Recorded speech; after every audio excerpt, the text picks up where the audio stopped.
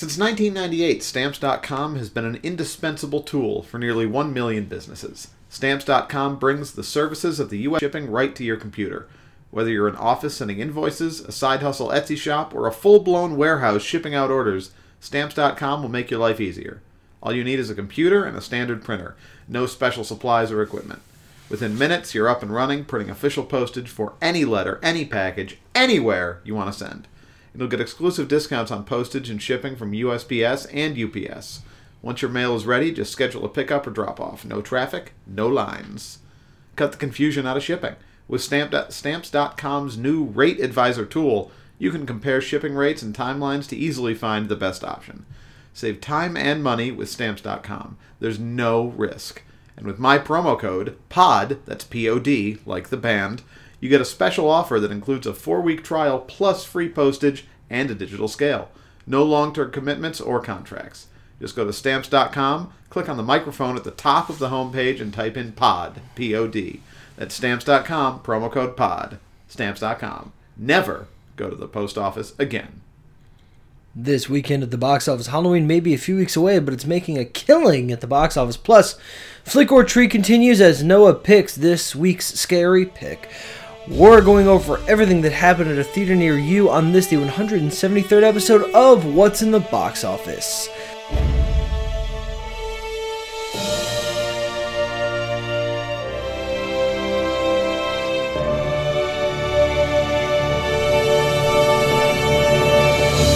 Hello everyone and welcome to What's in the Box Office, your weekly look at movies and the money they make. Each week, we sit down and pour over the weekend's box office returns and tell you what we think they mean for the industry at large. I'm your host, Brian. And I'm your host, Noah. And, everyone's been saying, Halloween kills, Halloween kills. And that's fine, and that's all well and good. I think it's important that we be specific and precise. Halloween is the doctor. It's Halloween's monster. I see. That kills. Very good. All right? Very good. Thank you. Top 5. Speaking of, in honor of Halloween, we're doing holidays to base your movie on. Top 5 holidays to base your movie on. And of course, how could we start this list without number 5, Labor Day? Which are you going off of movies that have been made based on holidays and how good they are, or the best option for a movie? No, I'm going the best option, the most fertile ground. And Labor Day is the most fertile ground. Labor Day is the 5th. Yes, well, I mean, it ranked. Historically, it has been successfully done, and once you get by whom? I mean, I use successful in the broad sense, in that they completed a movie based on Labor Day, which I think is a feat, and I think that shows that something is there. Uh-huh. I haven't seen the movie. I don't know what's there. Probably nothing good. Probably not somewhere we want to shine a light. But there are nutrients in that soil, is all. Also, there's not a lot of great options. And I thought it'd be funny to put Labor Day at 5. And it was. Number 4, a real answer. Don't scoff. You know it was funny. Number 4 is 4th of July, which has 2 successful examples right off the top of my head. Obviously, Independence Day. So you are going off based on examples of films that have been... I thought you meant what the holiday is, what time of year, can you craft stories out of it? But you're going, and also this was made into a movie, and 4th of July has tons of movies based on it, so it's got to be high on the list. I'm doing both. Okay. Labor Day exclusively, obviously, just had the movie and was a joke answer. Okay. 4th of July is both. You can't deny that Independence Day and the name in the title, Born on the 4th of July, not really focused on Independence Day per se, but the title carries a lot of weight. Mm-hmm. And also there are a lot of strong themes present. Nationalism for good or for ill, fireworks, explosions, history. There's a lot going on there. Sure. Number 3, similarly, this one is really just based on potential because I don't have a particular one in mind, but it's Valentine's Day. Did not rank this based on the holiday film Valentine's Day. Uh-huh. But it's a very charged holiday. Romance is one of the tent poles of cinema, and this is Romance the Day. So obviously, there's got to be something to be mined there. Can you think of like a movie that has Valentine's Day sort of at its heart that isn't Valentine's Day? Just off the top of your head, it feels like there should be 30. I know, but I'll Google it. But they're not there. I think it's a real missed opportunity. While you Google it, I'll reveal number 2, which is the sort of inspiration for all of this, Halloween. The only reason Halloween ranks 2 instead of 1 is just that I don't think that Halloween has really captured the season in the way. In October, we gather around to watch scary movies. We've made a whole wonderful feature of it on this podcast. Plus, it's just fun to do. But you don't gather around to watch Halloween movies, You gather around to watch scary movies. But still, is the only holiday I think that really dramatically commands a genre. All the rest of them kind of are much more broad in what they are. But this is just very it's spooky season. You've said it many times. It is. There's not a lot of movies that have Valentine's Day set around Valentine's Day, but Obvious Child, apparently, Sleepless in Seattle, Valentine's Day, I Hate Valentine's Day, An Affair to Remember, and then, of course, all the horror movies, Valentine, whose mask scared me as a 10-year-old, My Bloody Valentine from 1981, and My Bloody Valentine 3D from 2009. Sure. A classic. And I think a definitive piece of data in why Halloween ranks higher than Valentine's Day. But number 1, I went Christmas, because that is the holiday that has its genre of movies named after it. Sure. You watch Christmas movies. There's a lot of good one. Another wonderful feature of this podcast has been based on Christmas movies and holiday movies. Storied history on this list. But I suppose you'd like the actual top 5. Sure. Wouldn't you? So I'll give it to you for the top 5 for this weekend. Number 1 was Halloween Kills. It opened this week with $50.3 million. No Time to Die came in at number 2 with $24.2 million. It's a 56% drop. That is up to $99.5 million. Venom Let There Be Carnage came in at number 3 with $16.5 million. It's a 48% drop. That's up to $168 million. The Addams Family 2 was our number 4 movie with $7.1 million. It was only a 28.9% drop. That's up to $42.2 million. And The Last Duel opened at number 5 with $4.8 million. When you see Halloween Kills at 50, what do you think? Yeah. Good, bad? Not bad. Right. As I recall, that is a downgrade from the first one. But I feel kind of similar to I think how I did about No Time to Die. Not necessarily its peak, but not far from something to be concerned about. Yeah, I think going into this weekend, the projection was in the 30s. Oh, so it's quite good, in fact. That's the projection in the pandemic, 2 weekends after 2 blockbusters opened, sure. That kind of thing. Can't really compare this to the Halloween from 3 years ago, which was a huge legacy push. It opened with an unthinkable, still to this day, $76 million at the box office, which might have been, at the time, the biggest July or October opening. And so this obviously was going to be a downgrade. The novelty of Jamie Lee Curtis being back is out. This is the second of a planned trilogy. Number of factors. And so $30 million was kind of like a face-saving. The movie cost $10 million to make. Fine. That'll be good. That'll get us to the third one, and then we can be done. Kind of a thing.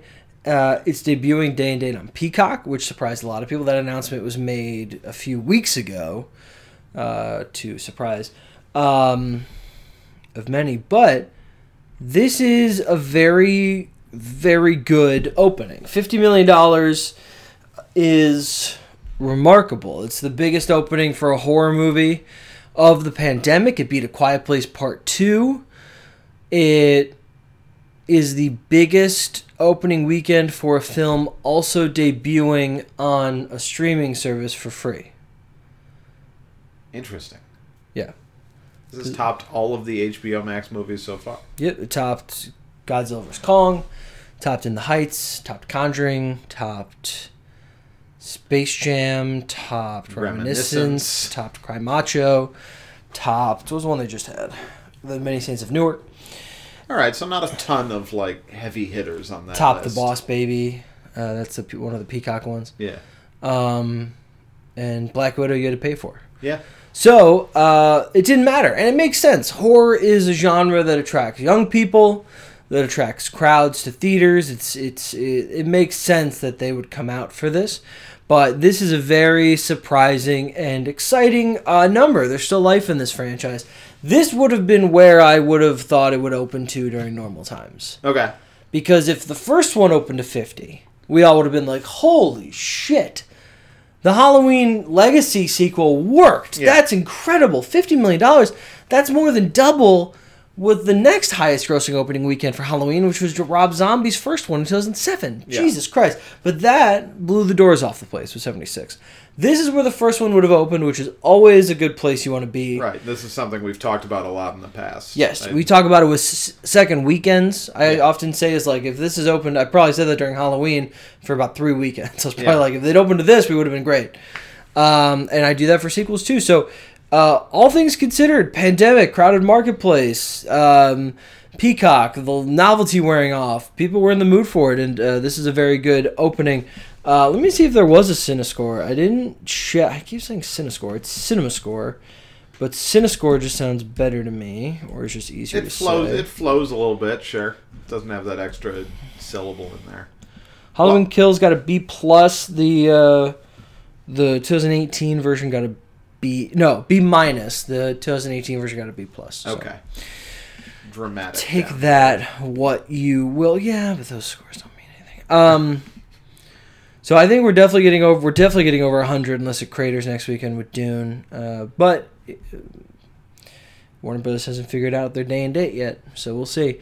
But we've had 3 movies in a row now that have debuted to over $50 million. Yeah. Box office is doing pretty good. It is. This is a kind of an interesting result of the October that we were looking forward to with all of these movies. Are they going to cannibalize each other? What's going to happen? Right.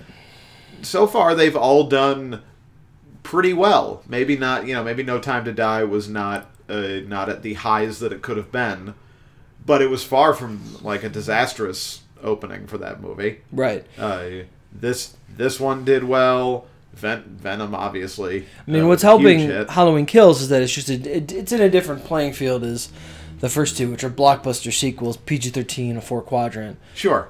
This stands out something different. We go back to the 4-quadrant PG-13 next weekend. So yeah, I'm saying just 3 weeks in, and so far we're doing good. Like everyone's on base. Yeah. No one has stumbled yet.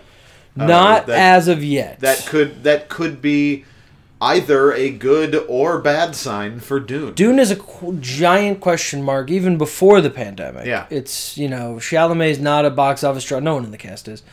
Denis isn't. His Blade Runner movie flopped. It's a source material that isn't, like, incredibly beloved by the general public. It's long. It seems very dreary. It doesn't seem like a lot of fun, which we've talked about as far as blockbusters, is that people want to see fun movies, so make your movies seem fun. And we'll see what happens. I don't know if people are going to be up for it. I've heard mixed things from critics saying, like, oh, people are going to eat this up, to people are not going to get this movie, and it's not going to, the word of mouth is going to be terrible. So it's a big question mark. But that's next week. Halloween Kills crushed it, and Halloween Ends, if they keep billing it as like the conclusion to the Laurie Strode saga, could get that finale bump from this. Yeah. Hopefully that's the case. Also opening this weekend, The Last Duel is where I got confused. Opened to 4.8 million. Say this every week. Sure. That makes sense. This time it happened to Matt Damon. It happened to Ben Affleck. This time it makes sense because, yes, it's aimed at older moviegoers. They're not going to the movies right now. Yes, it's 2.5 hours, but it had the reviews. It might get Oscar buzz. It really, to me, is the subject matter. It's who wants to see this movie right now? Right. About, do we believe this woman or not? Like, which I don't think that's entirely the movie's message, but I don't think that's appealing to people who were in very grim times and they don't want to go for that kind of escape. Yeah, it's kind of a tough sell. We are definitely, the box office is doing well this month, but we're definitely still in a time where a movie has to feel essential to draw crowds. And The Last Duel might seem good, but to most people, does it seem like an essential watch right now? No. Of course not. No. In its second weekend, No Time to Die dropped 56%, 24 million this weekend, a total of 99. Yeah, that's more of a drop than Spectre and another one. Doesn't matter. The movie hasn't gotten to 100 million, but it will get to probably close to 150, maybe 160. The original Casino Royale, Daniel Craig's first film as Bond in 2006, ended up making 160, so this could get close to that. All right. Worldwide, which is where this is going to make its money, in the face of Dune and Venom, is currently at 447 million global. So we'll see if that continues to hold well. In our spotlights, I want you to travel all the way down on your chart to number 7 on the list, which is an Indian Punjabi language film, Hansla Rock. Is that how you would say that? Rake? I would guess rock from a complete place of ignorance, but that would be my reading. Translation is Cheer Up. It's a romantic comedy. It is. It opened to 706,000 this weekend. 100 theaters. That's a 7,000 theater average. Now you might look at that and go, "Wow, that's surprising." It's not. These Indian language films can make a killing during normal times. Yeah. A few of these will open a year and be on the lower half of the top 10 and have a giant per theater average. The communities that like this movie, these movies, they go to the theaters to see them, and they make money here. They don't make 30 million or 40 million or whatever, but they make people show up to the few theaters they are in, and it boosts that average up. Yeah. So that's another example of that. It's funny because there's a thing about Indian films being like really long, right? They're like these epics, especially films Bollywood films that have dance numbers and stuff. They're epics. They're huge. They're long. This is the film revolves around a divorced dad who raises his son single-handed. He faces problems when he starts dating. The situation gives rise to romance and comedy. It's 2 hours and 25 minutes long. Good God, which is funny. But it's out there, and if I don't know how it's supposed to be. It looks like it's getting decent reviews. But yeah, I wanted to give it a note because movies of its ilk can make money, and they should be part of the story. And that's all I got. We're just waiting on Dune. Oh, I do want to say Noah Damas. We didn't mention this last week, but on December 19th, 2019, you gave an early reaction to No Time to Die and said it would open to $40 million. It opened to 56. Okay. So I think I got to go red on this. Yeah, that's a miss, but a miss that I can live with. So the actual was 56 million. And so this is going to be red. And you also gave an early reaction to Halloween. I was going to say, I had thought I did. And you did on... there we go. On June 27th, 2020... It wouldn't be June 27th, 2019. Maybe. I don't know. I don't...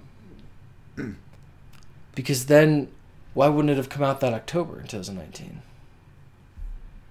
That's a good question. You know what I mean? Yeah, probably 20 then. So then they were just anticipating we'd be back in theaters. Or maybe they used that date to announce, like, it's coming out in 2021. Yeah.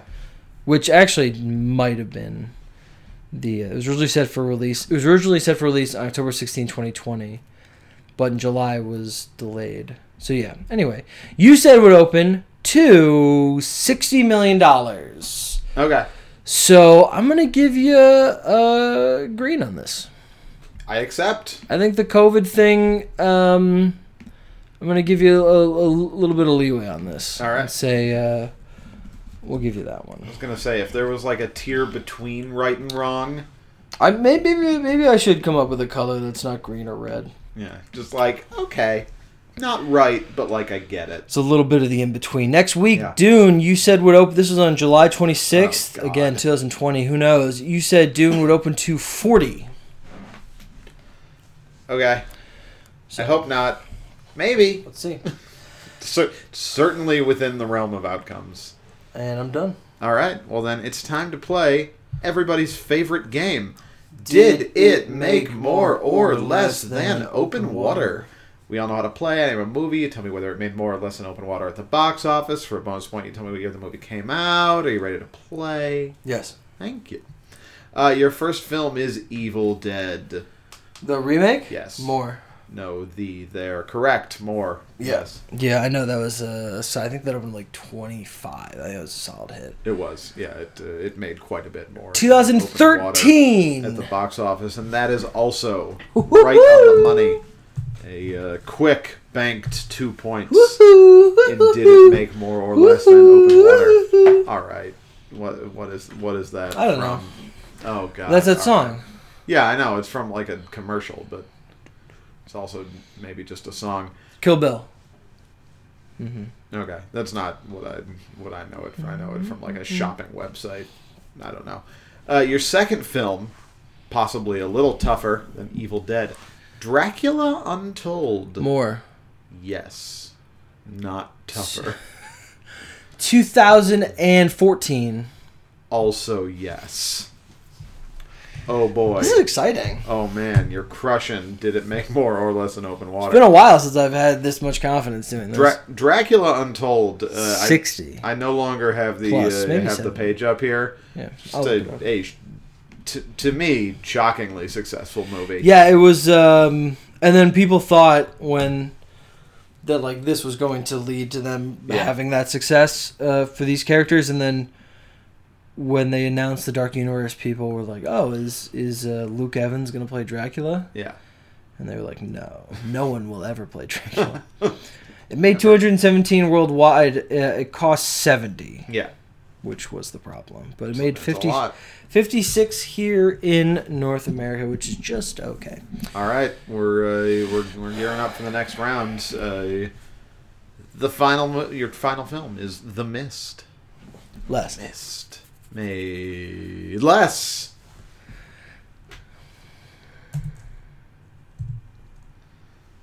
Stuck between two numbers. All right. And like an announcer in baseball, I'm not commenting on the situation. 2008. No. 7? Yeah, it was 7. Those are the two numbers. 7. Those are the two numbers. Can't call out a no-hitter. Though sometimes... those were the two fucking numbers. It was close, though. It was a close guess. And those are good movies. A very strong It's a good movie to pick. 5-point performance. Then Come and Gone from a theater near you. Yes. Ready to go back in time. Speaking of 2007, we are doing 2007. 30 Days of Night. Jesus Christ. Is that true? Yeah, it is. Yeah. And I'll tell you why I picked this one. Because you may or may not have noticed the small thematic relevance to the first game was horror movies. Oh, I thought we were just going with vampires with Dracula and 30 Days of Night. No, just like Evil Dead, yes, Dracula, Mist, sure. all horror. That's a nice little theme. And when I was looking for the third movie to pick in 2007, yeah, I stumbled on We Own the Night. I hated that movie when I saw it. And I think I remember, now that you say that, I think I remember you hating that. I don't know why I hated it, but I hated it. And I was like, oh, perfect. Because I had confused it in my mind with 30 Days of Night. Then I looked it up. I'm like, oh, it's Joaquin Phoenix as a gangster. That's not it. And then it just so happened 30 Days of Night. People like came 30 out Days this of weekend. Night. Have you ever seen it? No, I haven't. But it seems cool. I saw it once. We should watch it. I know the ending, and I don't really know what else happens, but I did see it. And but people, that's like a little cult movie that not a lot of people talk about. Yeah. That opened number 1. Yeah, it did. 18. 15.9. Yeah, I didn't think it was that big. Yeah. Yeah. But still, number 1. Yeah. Some other things that came out this weekend. Really just one, it looks like. Yeah, I'm not going down that far. Just one. We got the limited release of Gone Baby Gone. Ah, I see. That opened, well, I guess... Revitalized Ben Affleck's career. Yeah. Was that his directorial debut? It sure was. Yeah. Pretty good movie. I haven't seen that in... I haven't seen that in years. 10 years. I haven't seen that in a while. Yeah, so... At the time, pretty good movie. Yeah. I expect it to still be good. Sure. Yeah, that opened in 1,700 theaters and made $2.2 million. All right. And that is it for that. Flicker treat time. Noah, a few weeks ago, picked Malignant to be our film that we would watch. And that means that the next time we did this, the guest, or the other person, would have to pick the movie. So you got to pick, and you picked, released April 1st, 2011, James Wan's Insidious. Yes. Written by Lee Iwano. I tried to find a movie that, we talked about this before watching that. I tried to find a movie that would sort of match the vibes of Malignant. And couldn't. Yeah. Because it's a pretty distinct movie. Sure. Which is to its credit. It didn't really work for me, but in doing that exercise did kind of make me appreciate Malignant a little more, and just like there's not a lot out there that are doing just what that movie did. So instead, I figured we'd go back to the start kind of James Wan's run. Sure. That would lead him to a place to be allowed to make such a distinct and weird movie. Well, apparently he made this because after Saw, people wouldn't work with him because it was so violent. So he made this movie to say, I can make non-violent movies as well. I can do spooky. Yeah. Yeah, I'd never seen this before. I don't believe you had either. I had never seen this. No. I had never seen this. I knew nearly everything that happens in it. Okay. Well, I don't know if that's true. I knew some stuff that happens in it. But I had never seen it. The supernatural shit creeps me out. It's my least favorite type of horror. Especially when James Wan does it, he makes it feel very tangible. But what did you think? I thought it was pretty good. I think, we talked a little bit as it was happening,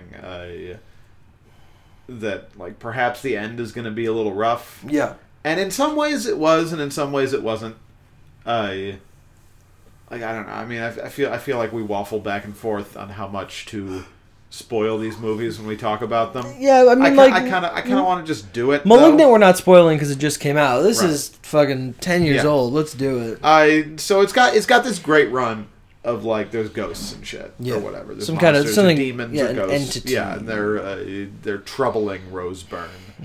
And that section of the movie is just, like, really good throughout. That really upset me. That Roseburn was troubled. Yeah. Yeah. Well, that was the scariest part of the movie for me. Yeah. It's like, I had to sit here. I couldn't do anything to help her. What has this woman done? Who else couldn't do anything to help her? Is her fucking husband. Well, he had a lot of papers. Great papers for a week until 11. He's busy. And then it gets to the big reveal, which, if you don't like a big reveal, just, like, skip ahead 20 minutes, I guess, and go watch Insidious. Just go watch Insidious. So the son is trapped on the astral plane. Let me put it this way. Go watch Insidious, and if you don't want to watch Insidious, then just listen to this, because then you're just not going to watch Insidious. There you go. I mean, it's in the title of the episode. You should have come prepared. If Insidious is a movie you're like, oh yeah, I'd watch that, then by all means, stop and do that. Yeah. Yeah. So then you start to realize that, oh man, Pat Wilson here is going to have to go to the astral plane and just, like, duke it out to get his son back. Yeah. And I thought it would look a lot sillier than it did. Yeah, I thought it got silly. I really didn't like Leather Coat Guy. Thought he was the weakest looking one. Disagree. Really? Yeah. Who do you think was the weakest looking ghost? The main one. The red one? Yeah. Why?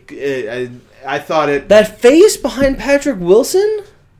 That doesn't creep you out? Those eyes? That red like face? in the scary, like... Yeah. Yeah, well, that worked fine. I thought he was like a really creepy idea. I thought they did a really great job of sort of painting pictures metaphorically and literally to get this to make us think yes, this motherfucker is like a big deal. This is scary. He's got a red face. He's pointy. He's hooved. Just on board with not liking this guy. And then we meet him. Yeah. And he's just like a dude in an office, like sharpening his claws on like a grinding wheel. Yeah. And he did not look scary to me at all. That's... He did not live up to the medium staring at the ceiling, going, he's got a blood red face and everything is black and he's got hooves. But that's what I mean by it fell apart to me. The astral plane part fell apart when we meet the leather guy, who I never found creepy at all.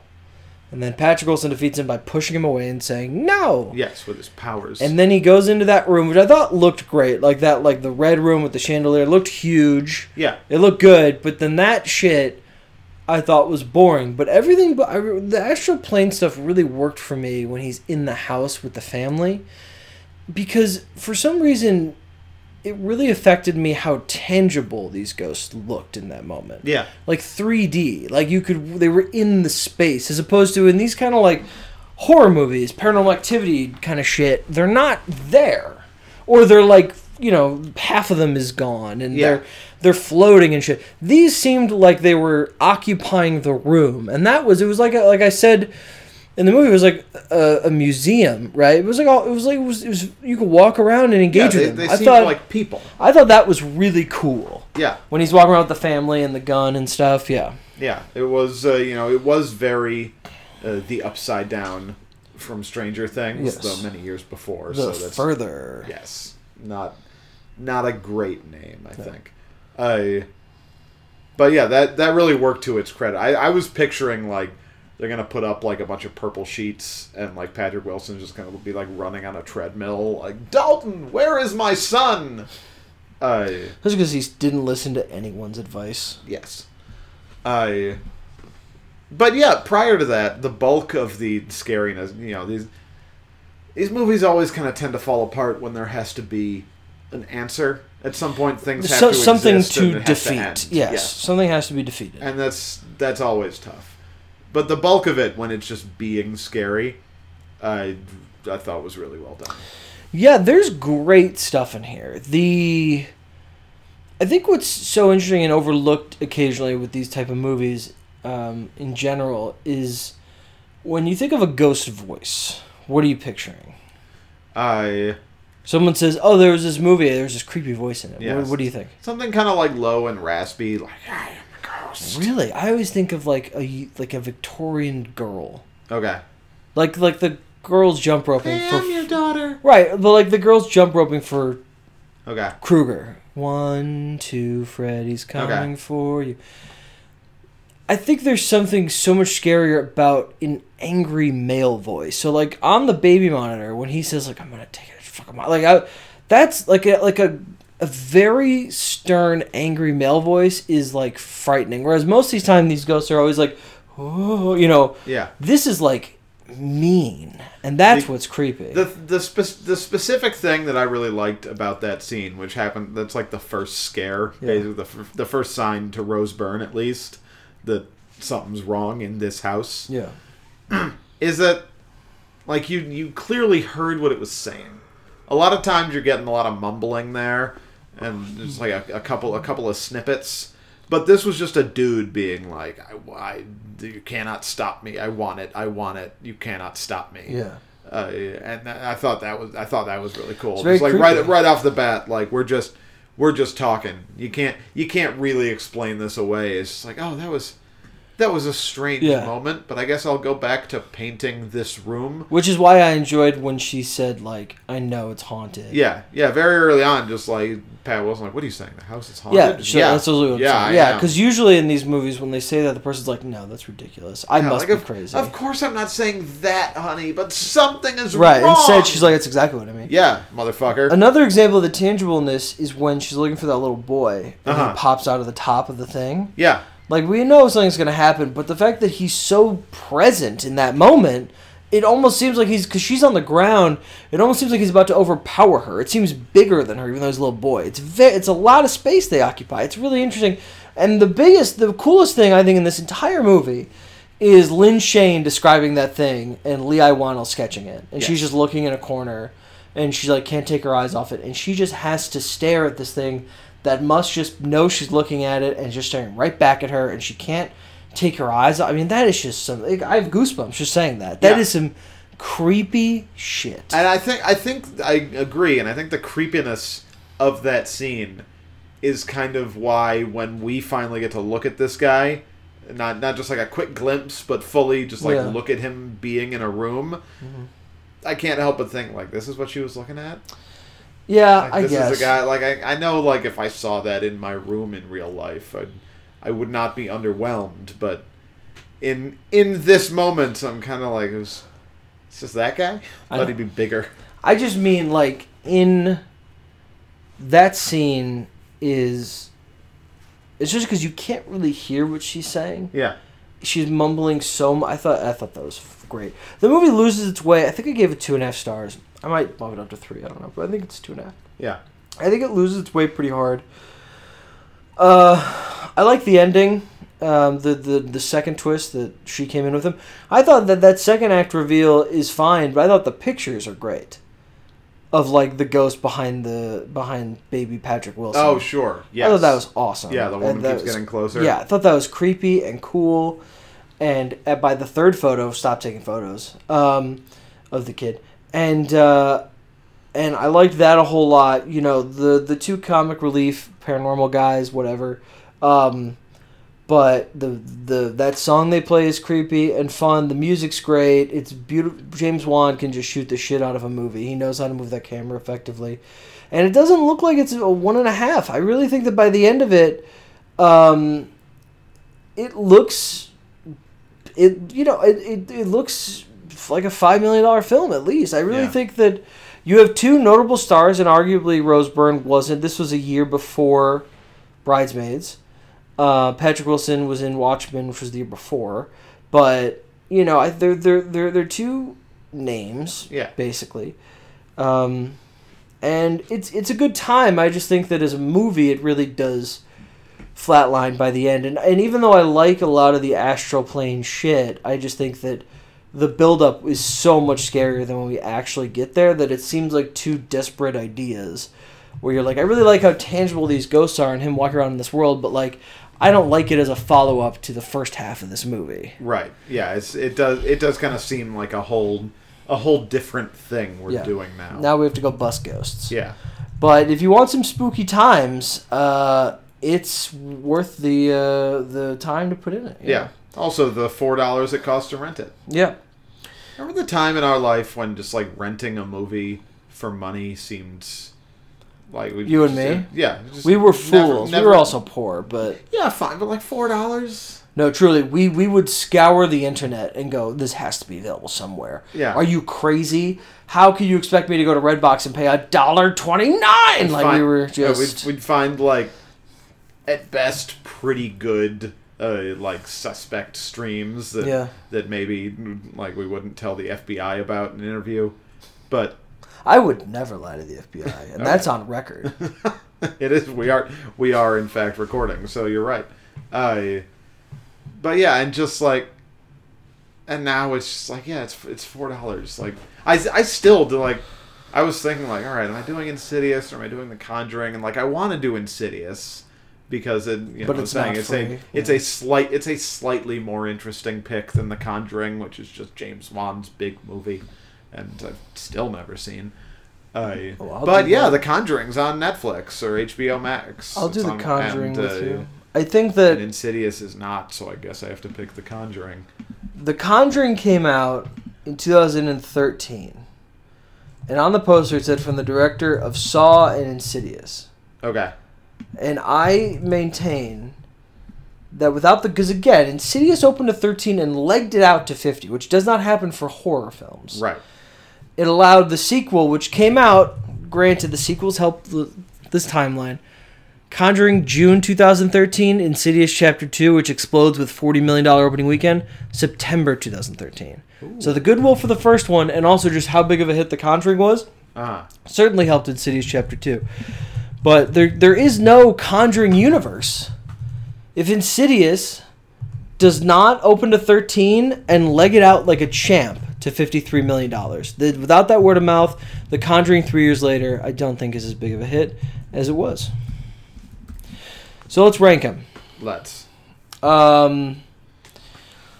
Scariest. I think this is the top of the list. Yeah, I think. Do you have the rankings, or we just remember? No, I have compiled the rankings from memory this week. Okay. So scariest, I think this is definitely the top, right? Yes, I think without question. So if you're looking for a horror movie to watch, the scariest we've seen so far, from scariest to least scary, are scariest to least scary, Insidious on top, followed by The Strangers, Malignant, Audition, and Misery. All right, and where does this rank in best of for you? The best of these films. So I think this is for me, this is a pretty clear middle. Interesting. I don't think this movie approaches Misery or Audition. Can you run down and I'll tell you where I slotted it. Yeah, we've got Misery, Audition, Malignant, and The Strangers. I think Malignant's better than this. I think. I give Malignant 3.5 stars. I think Malignant's better. I know. I could. I think Malignant's more fun. I think that when this movie dips, Malignant peaks just at the right time for that movie to end. Yeah. And I think that one's going to get better on repeats, whereas this one's going to get, that climax is coming. You're going to go, all right, well, we're done with the haunting stuff. I guess we got to watch this. Yeah, and I get it, and I'll probably I will say that I'll be fine with that in the rankings. My case would be that the first 2/3 of a horror movie I think are more important than the end. Mm-hmm. So while this one does build to a rough ending, and Malignant's ending is fun and where it finally starts to, I think, really find its footing. I would rather have the body of this to watch than the body of Malignant. And I also just I don't know, I did not find Malignant fun in that way. Okay. I thought it was just kind of a drag until the ending with the jail. Mm-hmm. But I do think that Malignant is a kind of more distinct vision from a person. So that is why I say fine. I accept, all right, even though I ultimately disagree. So our list from worst to best, Noah. Worst to best is The Strangers, Insidious, Malignant, Audition, and Misery. Wow. Okay. And just in terms of goodness to watch, everything above The Strangers, I think we would recommend. Yes, I agree. We have one more of these. Yes. And that's it. It's been a good run. It's been a good run. We'll conclude next week, but we are doing something now. Wow. As our final feature. It is exciting. I know. We're doing something now. That is the first time we have done this in a very long time. And I, of course, am referring to early reactions. This is not the first footage you've seen of this film, but it is the main trailer for one of my, and maybe your, most anticipated movies of next year. At DC thingamajig that they did, they dropped the full trailer. It's called Tadum. No. They released the full trailer for The Batman. Love it. So, we're going to watch that. Noah hasn't seen this new trailer. I have. We're going to stop the recording, watch it, and give our instant reaction. Well, Noah's at least. And Noah will predict its opening weekend. So we're going to have to cut the feed, but you've seen this before. I mean, this will be seamless. Released March 4th, 2022. Matt Reeves is the Batman. Noah, what did you think? I thought that was cool. And let me elaborate, because that's a bad take. We've collectively been talking for years about how trailers give away too much stuff now. Mm-hmm. And this one I don't think did. No, I don't think so either. Which, on the one hand, it's hard to if you're making a 3-hour movie. But like I found myself about like halfway through it thinking, show me the Riddler. Please, I want nothing but 2.5 minutes of footage of Paul Dano as the Riddler. Which, like, there's a lot this movie has going for it. Mm-hmm. But that's your most anticipated thing? By a wide margin. Not Colin Farrell as the Penguin? No, he would be third? Yeah. I overestimate how much you like Colin Farrell. No, I don't think so. I think you're underestimating how much I like Paul Dano. Sure, that's true. And I guess Pattinson too, but I'm very excited for Farrell. I expect him to be like a very tertiary part of this movie. And then he's getting a show, right? Mm-hmm. Who is the Penguin? I think so. Yeah, so he'll get his show, and I'll be really excited for that. I also don't think he's in this very much. That's what I'm saying. Like I think we get a lot of Penguin in this trailer because he's an expendable part of the movie. Mm-hmm. And we don't get a lot of the Riddler because there's a lot of meat there that they're saving, which is great. And I really appreciate that, even if my fucking lizard brain has been trained just be like, show it to me now. This is the trailer. Why haven't I seen all the cool Riddler shit? Because it's going to be in the movie. Yeah. So, yeah, great. Love it. I think that looks awesome. I watched that twice. I think the visuals are great. I think Pattinson looks incredible in that suit. I like that it's a slimmer Batman. He's not filled out in right. The costume's not huge, which I like a lot. I think Zoe Kravitz looks great as Catwoman. And the cinematography looks gorgeous. That him leading the cops with that flare, all the sunset silhouettes, and that ending shot of like the Penguin going, "I got you." By the way, Colin Farrell. Oh yeah. Oh, that voice is incredible. Yeah. And like I'm watching that going, he thinks he killed. That's a crazy thing to have to act. Just be like, so in this scene, you think you've killed Batman? Yeah. And it's just like, oh, so like I did it. Like it's over now. And I think he nails that surprise and shit. And then when that car flies out, and just that ending of the upside down Batman walking with the it's gonna be so fucking good. I cannot wait. I love the use of something in the way, but not going full trailer mode with it by having it be like the whole part of that. Like we'll just do a real strip down. Just little hints of it here and there. I think it's awesome. Do you know that song just like as a song? It's Nirvana. Is it? Oh my god! Hang on. I did not. Are you thinking of something in the way you move? Is that no? That's what I thought you were singing last week. Oh no. And so no, I just did not place that. I opened Spotify and the song that's on here is Venom from when we did that. Wonderful. Yes, the Batman. I cannot wait. What do you think it's opening to on opening weekend? Oh, all right. This is impossible. Obviously, March 2022 is both 5 years from now, but also might be next week. Who's to say what the world will be like then?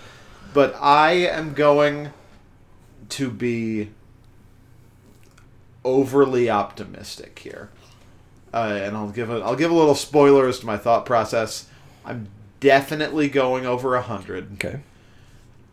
And how far over 100 is reasonable given the constraints of society at large?